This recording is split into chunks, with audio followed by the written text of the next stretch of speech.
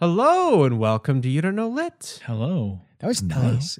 It's really a different tone for this episode. Like normally Nick comes out, he's like, "Hello, Is it me you're looking for? Hello and welcome to You Don't. Hello, I've been watching a lot of Frasier lately, so I think I'm really tapped into. Are we going to make our inevitable shift to be a Frasier fan cast?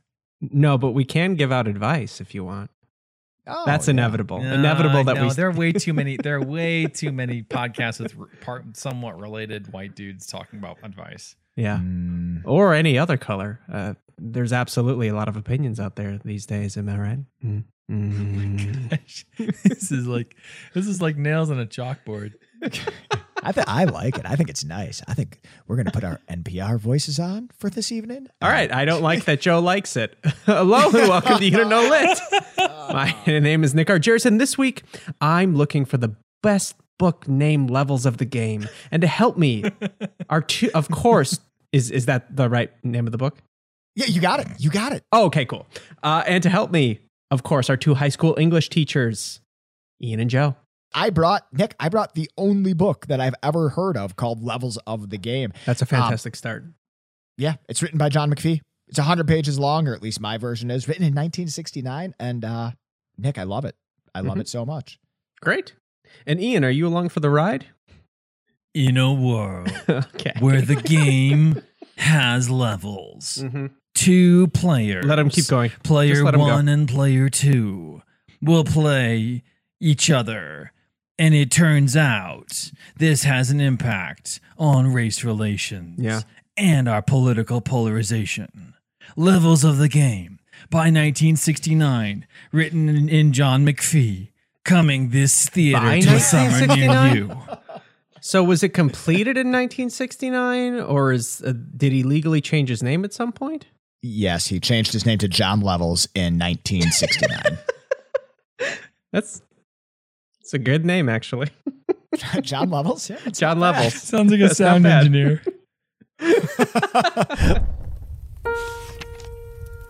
May your earlobes turn into assholes and shit on your shoulders. Hey, the plot doesn't fucking matter at all. This is what I think it's about. If you look closely enough, every author was at some point a racist. Audiobooks don't count, right? All art is quite useless. Who told you that? Fun fact, that is how Joe laughs.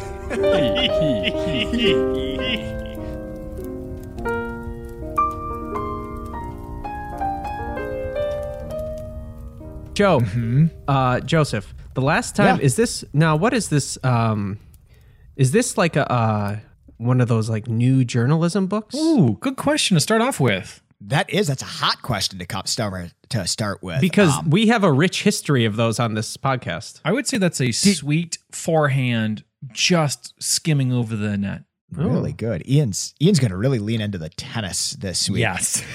Wait, hold on. Let me get my vocab queued up. Your tennis vocab, tennisvocab.net. Vocab. Sorry, answer the question, Joe. I will be looking up vocabulary. Absolutely. Nick, this is it is not new journalism. It's just journalism. It's just good old-fashioned sports writing. Yeah, that makes sense. You said 1969. Old journalism. Yeah, it's old. Okay, great. Well, we have I think a rich history of that on this show. I like the journalism stories. You know, I if read it's a that. good enough story that they made it into a book, you know, there might be something there.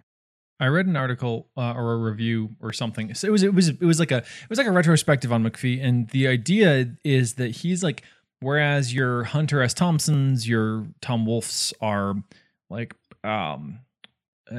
self-awarely gonzo, kind of out there pushing the boundaries. Conservative is the wrong word because it has a lot of kind of political Yeah, it's got a real backhand to it. connotations, but he is like, hey, no, I'm going to be much more invested in craft and technique. He's not trying to reinvent with his style. He's trying to reinvent with his content. So the reason I bring this up is some of the material I read in preparation for this was saying that McPhee is actually kind of the anti Tom Wolfe. Not in terms of being awesome, but in terms of like where Wolfe and Thompson are trying to like deliberately stylistically shake things up. McPhee says, hey, I'm going to use the same things you've always used, but I'm going to do it in a way that you've never seen before. Right. Like I'm gonna put the story first, right? Like when you read Hunter S. Thompson, when you read Tom Wolfe, it's like aggressively Hunter S. Thompson. Like it insists upon its style. Yep, it is. But Tom Wolfe is like, no, I'm just gonna tell a really good story and I'm gonna write it incredibly well. Well, welcome, Lit Heads, to an abbreviated episode of You Don't Know Lit, a weekly, or as we call Strongly podcast, every week, except for this one, we normally pick a theme, and Joe and Ian bring 2 books to battle it out. But instead, ladies and gentlemen, I will be your line judge today. Ooh, good. Nick, Thank I you. like this game within a game. This is levels of the game. I will be lobbing You've already match lined points at Well, okay. this I mixed think the doubles line judge tournament was a really good start. at the net with my it. racket. He's what they say, drunk with power. We will rally next to our receiver. Nick, Joe? I have one question for you. Yeah. As the line judge, are your eyes photoelectric? I am your lion judge. Would you like us to call you Hawkeye? Rawr. Well, great. I think we cleared that up. Rules don't really matter. So, Joe, congratulations. You win this week. But I'm so excited. well, maybe. Oh, God. So, I'm yeah, nervous. go for it. Tell us about this book. All right. We have rules. Nick, what are we just abandoning this? Like we have a procedure here. It seemed pretty stupid for this week. As we know, there are rules to keep this chaos in check. And Yeah, do your stupid shadow rules. That'll be good enough. That should cover all. Square it off. The rules, as you all know, lit heads, are only unavoidable spoilers. Number 2, omit needless words. Joe and Ian this week. Number 2. And of course, winning isn't every Vince; it's the only Vince Lombardi. Set, point, match. Good. Yeah, and those are the shadow Yeah, rules: just game, in set, that point, order. match. And of course, your shadow rules. Game, set, point, match. Set point, I win. serve, To quote Michael return. Grand Slam. Grand Slams are in right. tennis, huh? Well, Grand Slams are in tennis. They're also in baseball, but in tennis, they're an event.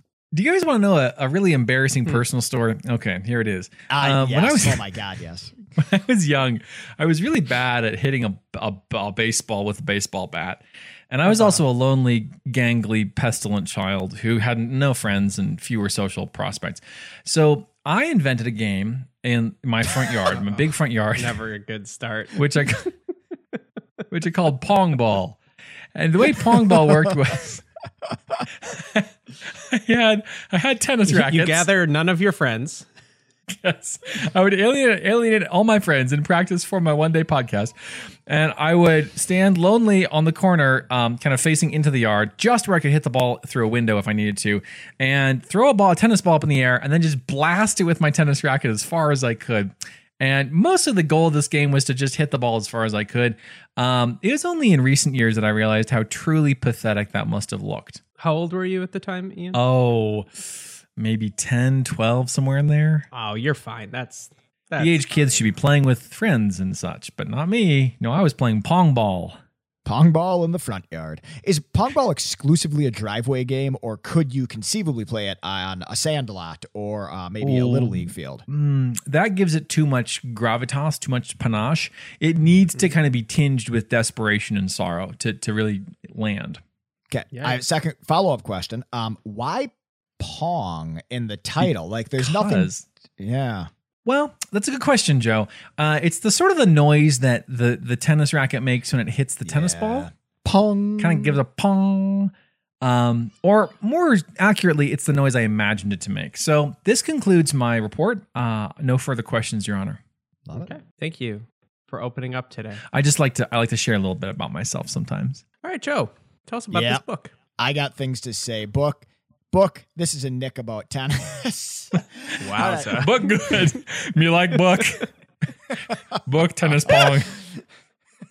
All right. Well, really earning that win this week. Joe is completely checked out. Nick, this book combines so many things that I love. Okay. Can I list Ooh. them for you?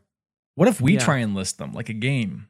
Oh, Like all the things that we know Joe loves. Oh, sure. My wife Megan is not in this book, nor is my dog Charlie. Oh, spoilers. Okay. I'll go first. Ooh, okay. Locks. Like locks, like the thing that boats go through on a river. There are no locks in this book. Nick, would you like to take a guess at something in this book that I love? Not really. Nick, completely. I'd like to hear about the book. Nick, this is a book about tennis. It is a very, very short book about tennis, and it is an incredibly well-written nonfiction book about tennis. This book is 100 pages long, written in 1969 about a tennis match that took place in 1968 between two people. And my guess is that you have, well, I actually don't know if you've heard of either of these people. Ian, my guess is you've heard of one of these people, and not the other one. Yep. One is Arthur Ashe. Arthur Ashe. Ian, what do you know about Arthur Ashe? I just know, well, it's a wonderful alliterative name. I knew he was vaguely connected to tennis to the extent that, Joe, I had forgotten the name of this book when I was starting my prep. And I Googled Arthur Ashe tennis book, and this was the first option that came up. So that's what that's good. Okay, so nothing. That's pretty good because he's also written an autobiography, which feels that's not very nice. Oh, that says something, doesn't it? Yeah, so Arthur Ashe is like a tennis player that you might have heard of. He was the first black player of any notoriety in professional tennis. He is a famous American tennis player to such a point that the center court at the US Open tournament, one of the Grand Slams that is played every year, is called Arthur Ashe Good Stadium. callback. Yeah, it's called Arthur Ashe Stadium. So like this guy's a big deal in not just American tennis, but a big deal in tennis. All right, we've established our first character. The other guy, the only other character that you need to know is a guy called Clark Graebner.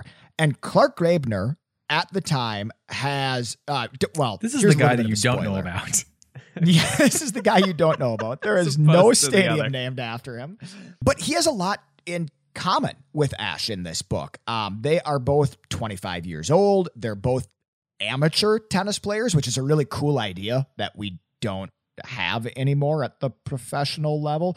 Like at the time that these guys were competing at the highest level in the sport, they both had full-time jobs. Like Clark Graebner went back to New York and sold paper after this.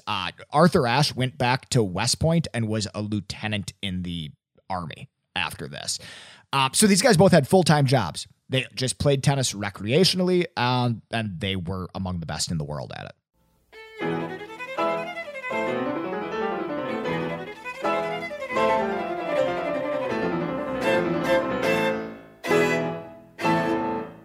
We have our two characters. It's, I presume this like the 60s or 70s, or when did the story take place? 1968. It was, 1968. The tennis match was in. Joe, okay. I've got a question quick before we go on any further.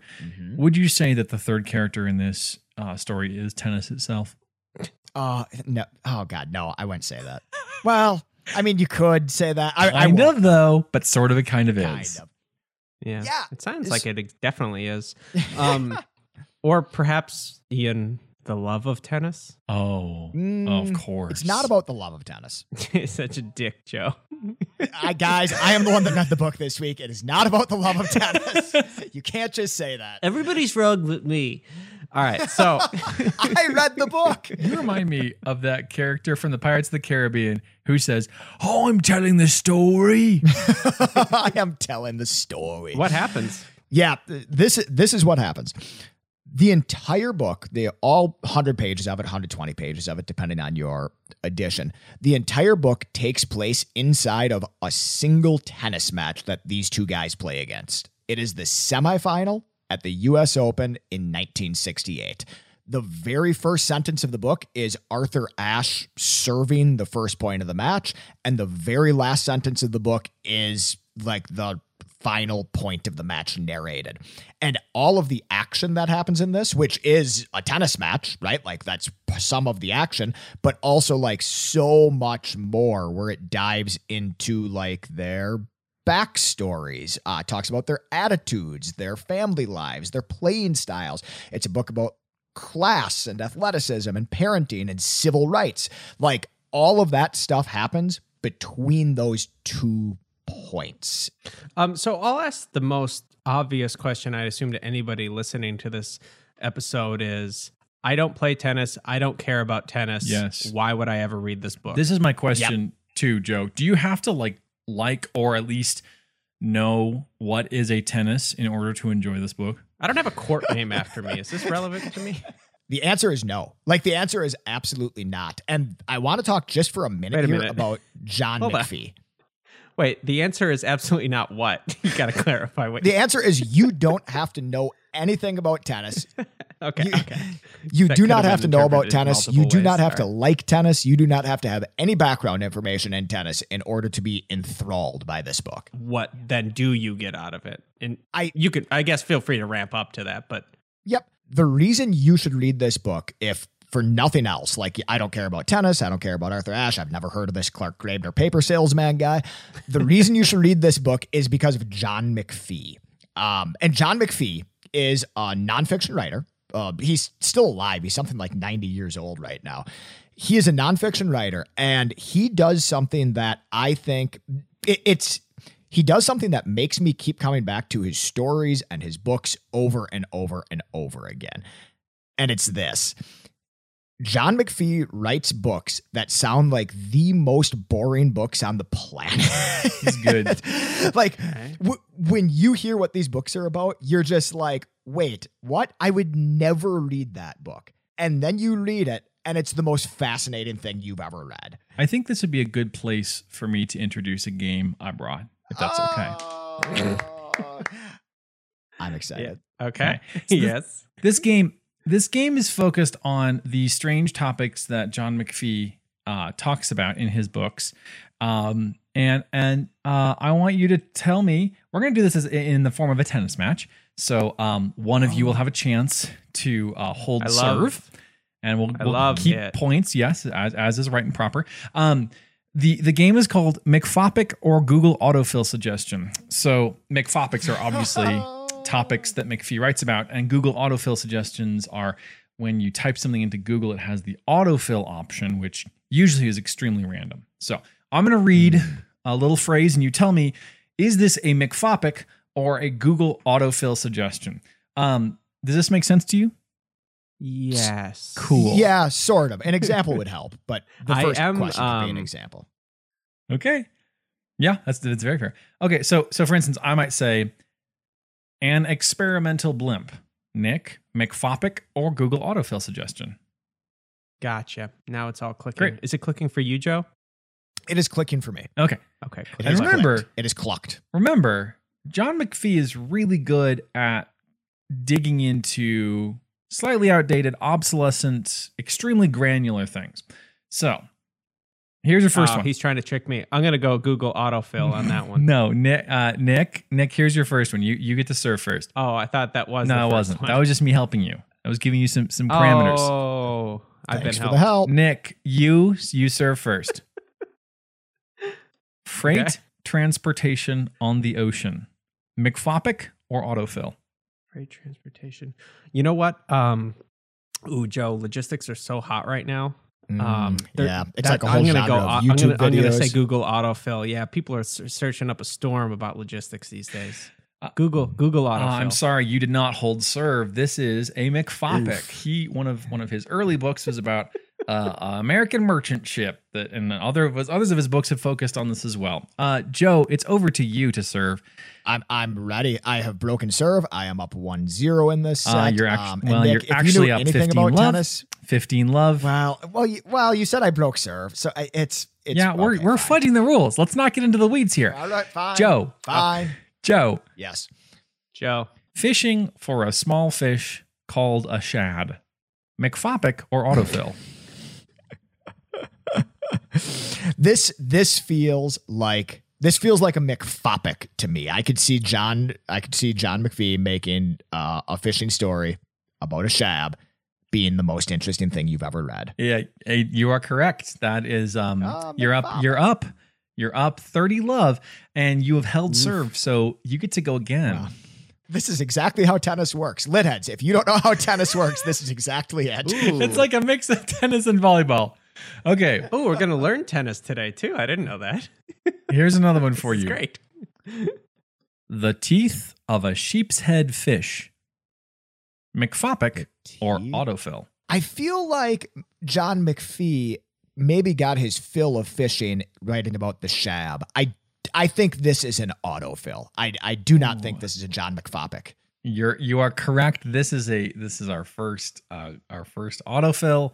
He did write about shad, and also he loved fishing, but he did not write about the teeth of a sheep's head fish. All right, since He doesn't go to that well too many times. No, Like he goes once. since it is game point, Nick, Joe is Joe is up 40 love. Oh yeah, this is basement ping pong rules. We have switched to. It is game point, so now Nick gets to serve. The phrase is birch bark canoes. Birch Bark Canoes.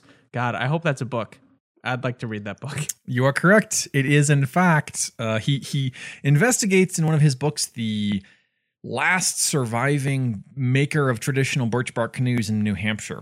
And apparently it's Wow. quite good. Nick, you're on a roll. It's your turn again. The natural and cultural history of oranges. And you are down 1540, but you can come back into it.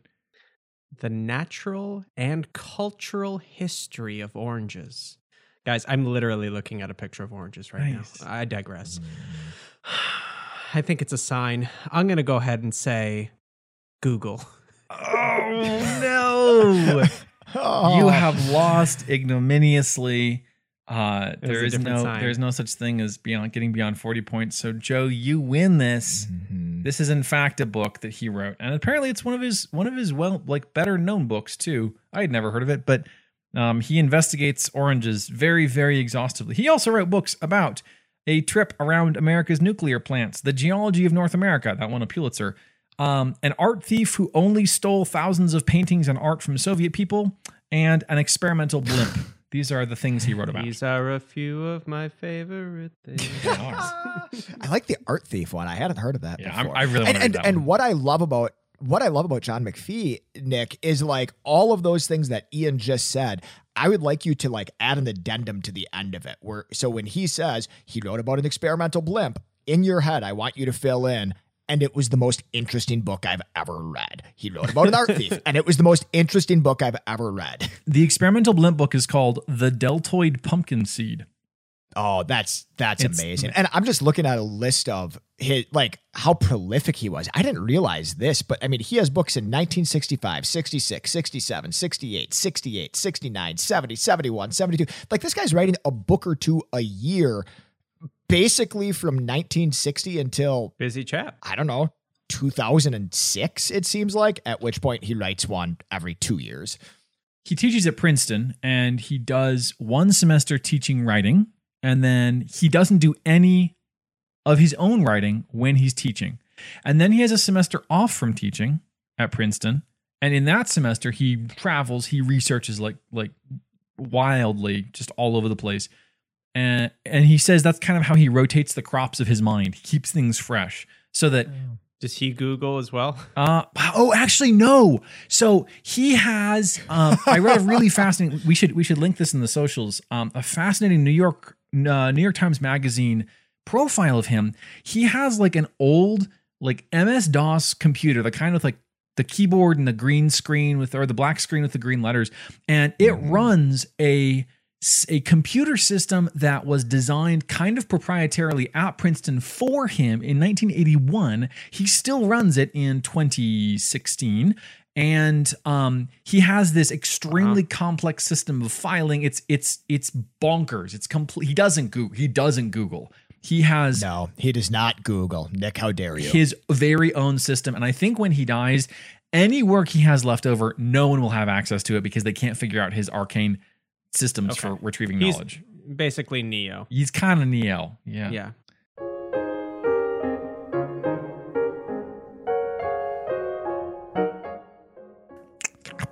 Oh, I'm sorry, guys. I was just eating something.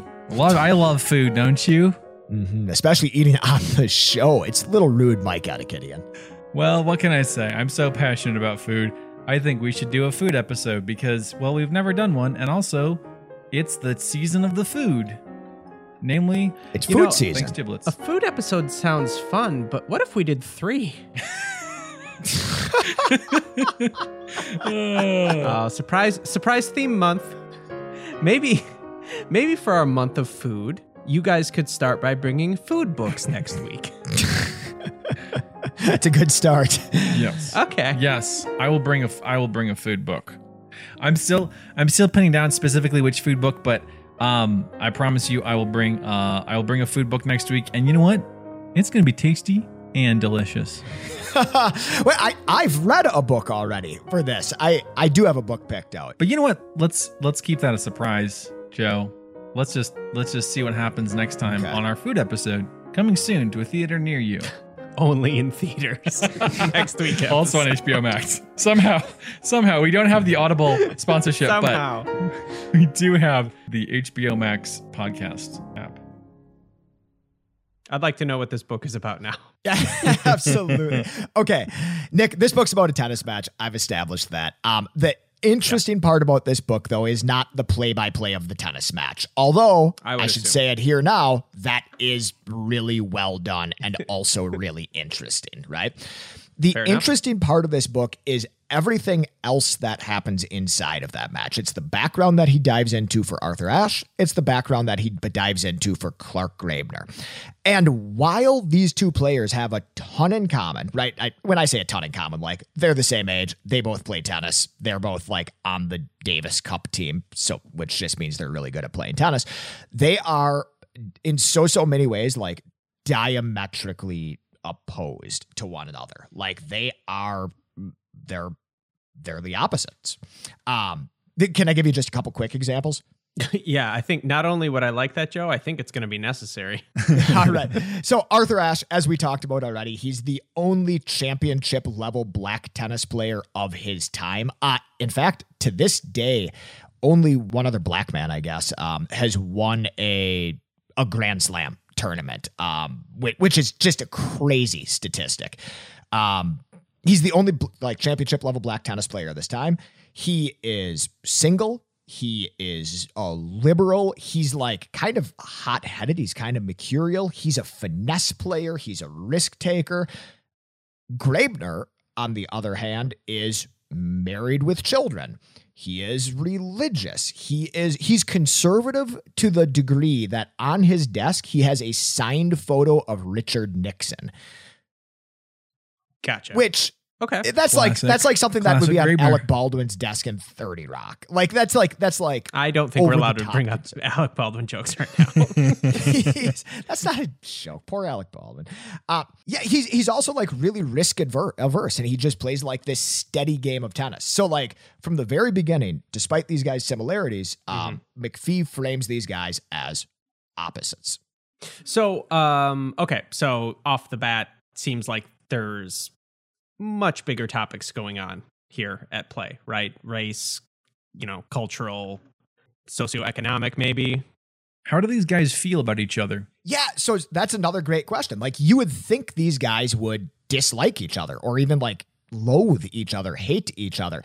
But one of the things I love about this book is it happens, there's levels of this game and there's layers of this book. Like the first layer of this book is a tennis match. The second layer is, hey, this is a really important moment in the history of the sport, right? Like it's just,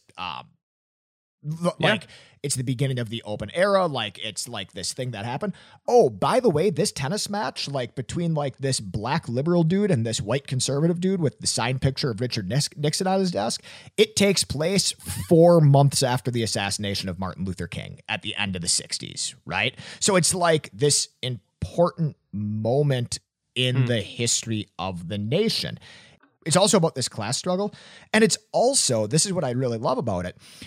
It would be so easy to write this book and make it really Clark Graebner like a bad guy in this book, but he's never presented like that. Like Arthur Ashe, he likes Clark Graebner. Like they get along with each other. They're teammates for the Davis Cup, which is like the it's like the national team. It's like the tennis national team. They're teammates. And both of them say after the fact, they're like, yeah, it would have been really nice to win the US Open, but I'm really looking forward to the Davis Cup, right? Like that's what I really want to win. So they do get along with each other. That's kind of cool because tennis, especially when it's played at a high level, can sound and look kind of violent. Like there's a lot of precision and sophistication in tennis, but also like a ton of strength and a lot of like blasting past your opponent. So it's interesting. Like it can maybe feel kind of combative. So it's interesting that he manages to kind of keep this balance of they're not enemies while they're doing this such a kind of mano a mano antagonistic sporting pursuit. They're just there to play the best dang game of tennis they can play. Am I right? Yeah, absolutely. You know, it reminds me of that stuff doesn't matter on the court. Am I right? Oh, Nick, you got it. You clearly totally understand tennis. Yeah. It reminds me a lot of there's a lot of books that writers will write about boxers, right? Like writers love writing about boxing because it's such an easy analogy, or it's such like this romantic thing. It's like everything that has come before this boils down to mano a mano, right? It boils down to punching. Like at the end of the day, like you could talk all about Muhammad Ali's politics and his training and his background and the black Muslims. And you could talk all about George Foreman's, big scary dogs and his background and his 8 kids all named George, right? But like at the end of the day, it's Muhammad Ali and George Foreman in a ring together, and one of them wins. Right? Like one of them wins this, and all that backstory culminates in this single moment. And it's really just like, I don't know. It's kind of cool. And it's kind of, I mean, I think I use the word beautiful a lot, but like when I think about tennis and like the one versus one aspect of it, I really do think of it as this beautiful sport that is, it's boxing without the punching. They call tennis the beautiful game. I just think people want to simplify the complicated stuff, and sports seems to do that quite well. Oh yeah, like hey, here's the sides. But it sounds like a knock, but it's not. I don't intend it as such. It sounds like his whole stock and trade is complicating the things that we think are simple. Like we might see this match on TV and be like, "Oh wow, interesting. That guy beat that guy. Nice." But he's like, oh no, there is a ton of stuff going on behind the surface. Beneath the surface, you have no idea about. So like what are some of the things you get out of it past a really, really well told story? Like what are some of those? Do you learn about how to solve racial issues? I guess that's what I'm getting at here, Joe. Yeah, okay. I think that's the easy out here, right? Like, I think that'd be like an easy way for me to go and be like, you know what? And it's also like this allegory for the race struggles in America. And like, it kind of is that. Like that's absolutely one of the layers of this book. But it certainly doesn't solve anything, right? And it just guys, and then 1969 happened and it was good. We were good. Oh man. We were good. Right. Well, it would be so easy to present this as an allegory, and it is kind of. But if you get anything out of this allegory, like if you get anything out of this story, it's, is race a thing in America? Yeah. It's kind of complex. Anyway, there was this great tennis match, right? Like that's kind of what it comes down to. And it's not satisfying. It's not like, oh, wow, he really tackled that one. But that's not the focus of the book. I want to put forward an hypothesis that, like, so I've read one of the sort of analyses of this that I read said, like, this is basically the high watermark for sports journalism in America, which you could argue, I guess, but that's not the point. The point is, I feel like a lot of sports journalism, like the really extremely high quality stuff, manages to understand the assignment in terms of giving the match at the center its due as important, but not saying this is the solution to race issues. This is the solution to polarization. This is a solution to, I don't know, war or whatever. Mm-hmm. Like, good sports journalism says, look at this sporting event. or this person's career, it shines a light on the culture, but in the end, it's a game. It's not just a game. The fact that it's a game is a big deal, but it's a game. And so I think good sports journalism is restrained to the point where it's not going to try and overclaim. And that sounds like that's what this book is doing. It's not overclaiming like good news, we can solve everything. I heard an interview with Bob Costas earlier this year, and Bob Costas, for lit heads that maybe aren't in the sports world, is a famous sports journalist, actually a tennis commentator, among other things.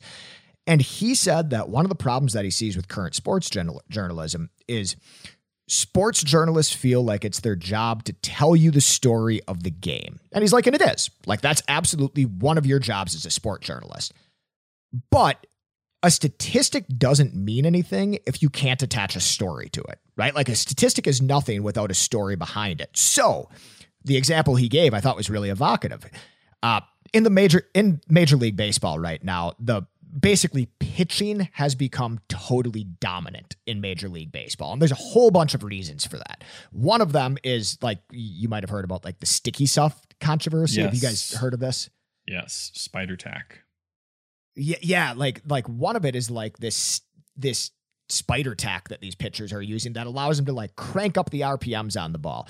So Bob Costa says, hey, it's one thing to say the ERA of the entire major league is 250, right? Like that's one thing to say.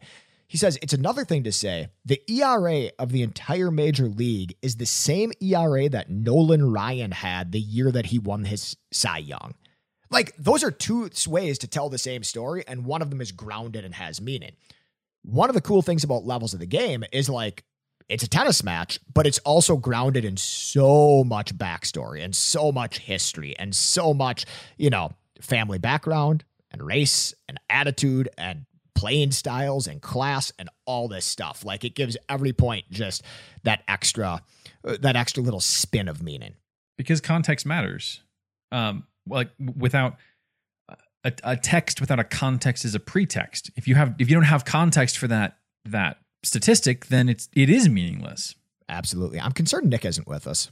I'm right here.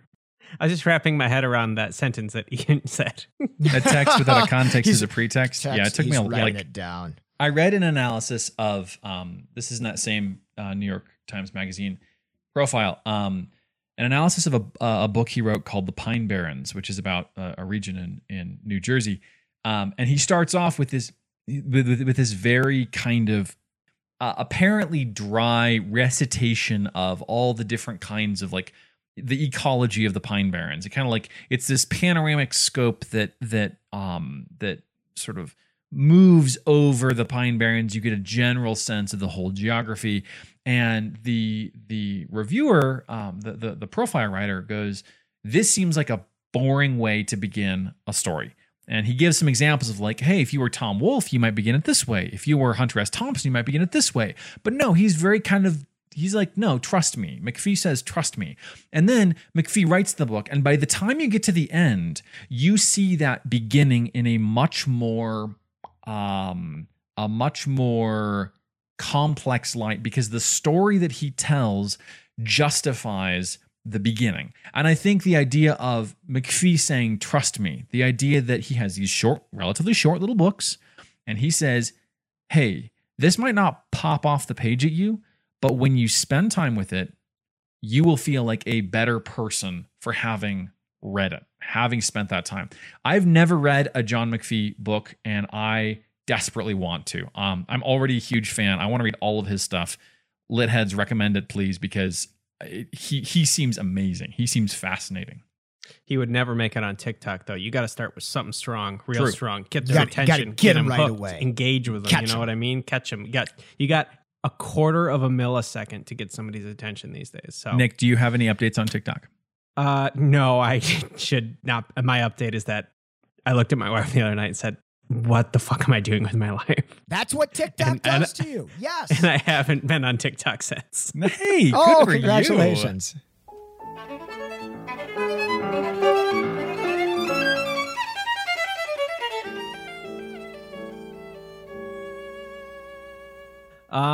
Cool. Ian, tell the Litheads what to do. Litheads. But, like, do it in a nice way. Don't, like, command it, Lit heads. Tell him. Say it like Frasier. We've had a lot of fun here today, and I hope you can have some fun of your own, maybe by listening to us. British? Clapping along with us as we say the words that you love so much. Or maybe by heading on over to our social media on Instagram and Twitter and Facebook. Okay, stop doing it like, you don't know, right? And just liking and sharing our posts there. You know what? You could also give us a review in the iTunes store. 5 stars if you please. And best of all, folks, take a look at our website where you can find all the past episodes and where you can most importantly recommend a book, recommend a theme, tell us what to do. Make us your servants. Okay. Please read a quote, Joe. Absolutely. So I have a quote. It's actually just the very first paragraph of this essay. And then I have just another little bit of analysis of why that paragraph is so good. So I'm going to give you the quote, and then I'm going to tell you why it's so good. Arthur Ashe, his feet apart, his knees slightly bent, lifts a tennis ball into the air. The toss is high and forward. If the ball were to drop, it would, in Ashe's words, make a parabola and drop to the grass 3 feet in front of the baseline. He's practiced tossing a tennis ball just so thousands of times, but he's going to hit this one. His feet draw together, his body straightens and tilts forward far beyond the point of balance. He's falling. The force of gravity and muscular momentum from legs to arm compound as he whips his racket up over the ball. He weighs 155 pounds. He's 6 feet tall and right-handed.